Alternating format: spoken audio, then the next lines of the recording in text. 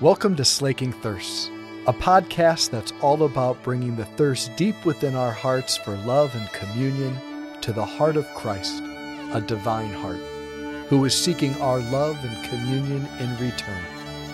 The hope is that the two thirsts would meet and both thirsts would be slaked.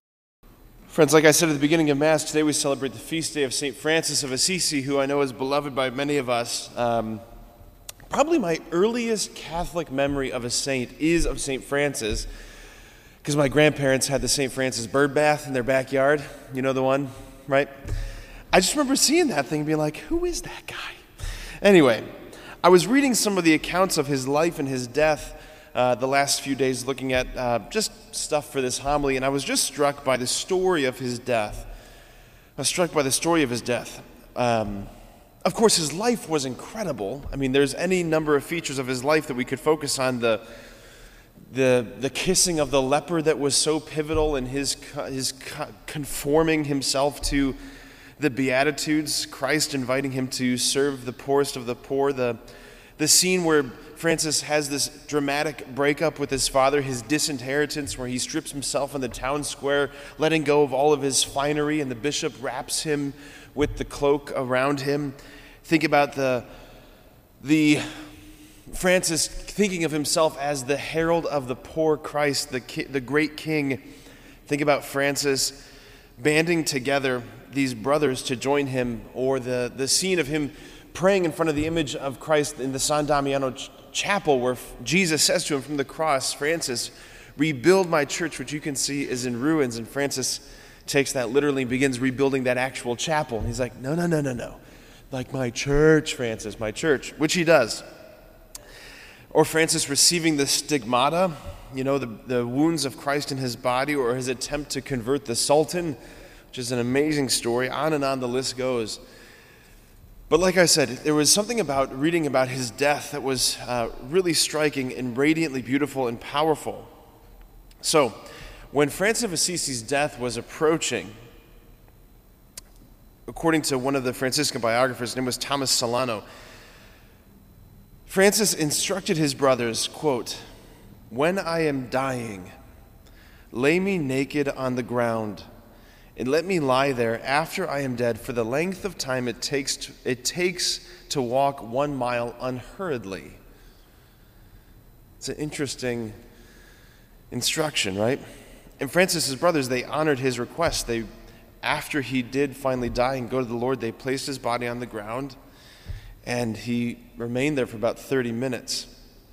But not long before he finally passed and before he took his last breath, Francis invited all of creation to join him in praising God. He asked his brothers to join him in praising and singing that canticle of creation that he wrote, where he sings the praises of brother sun and sister moon and all of the aspects of creation, including even sister death, who in the poem Francis speaks about as a dear friend, a long-awaited friend.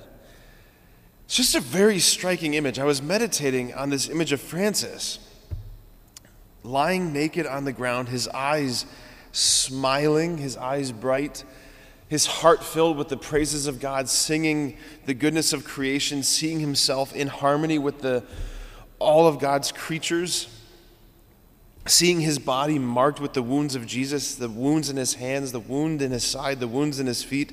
As I was meditating on this image of him lying there, he must have looked, for the brothers surrounding him, he must have appeared so much like Jesus. They must have thought he looked so much like Jesus, his master, right? Jesus, who entered the world and left the world naked. We always depict the Lord on the cross with a little loincloth just for, decorum and sensibilities, but Romans didn't offer that kind of dignity to their victims. He was crucified naked. He entered the world naked. He left the world naked. Jesus' body, which was pierced and bleeding, and his heart that was filled with praises of the Father. What I was drawn to reflect on while meditating on Francis for his feast day today was just this fact that, the mission, the goal of the Holy Spirit, what the Holy Spirit's always trying to accomplish in our lives is the Christification of our own personal humanity.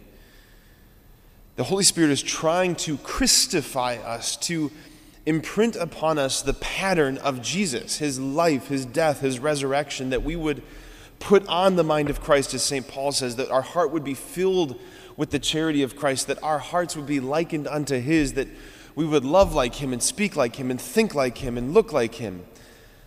Right? That's what the Holy Spirit does, the Christification of our individual, personal humanity.